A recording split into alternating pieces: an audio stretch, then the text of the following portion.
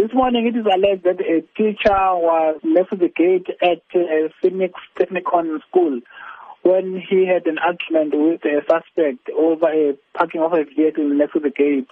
As a result, it is alleged that the suspect produced his firearm and shot on the air. No one was injured and nothing was damaged. The suspect fled the scene thereafter. And the case of discharging of a firearm has been opened by the Phoenix Police for further investigation, and there's no arrest made at this stage. And is it known if this suspect is a parent with a child at the school? We are not sure as to whether he has got a child at the school.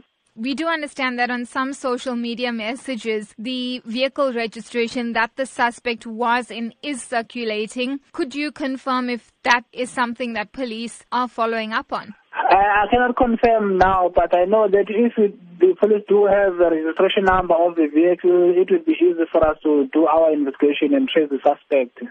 Now, how concerning is it that a firearm was discharged outside the school environment where there would be, of course, learners entering school in the morning? It is very much a concern to us, as if someone is shooting randomly, the bullet might injure or might cause some damages to other property or might injure someone who is walking by in the area, especially the children.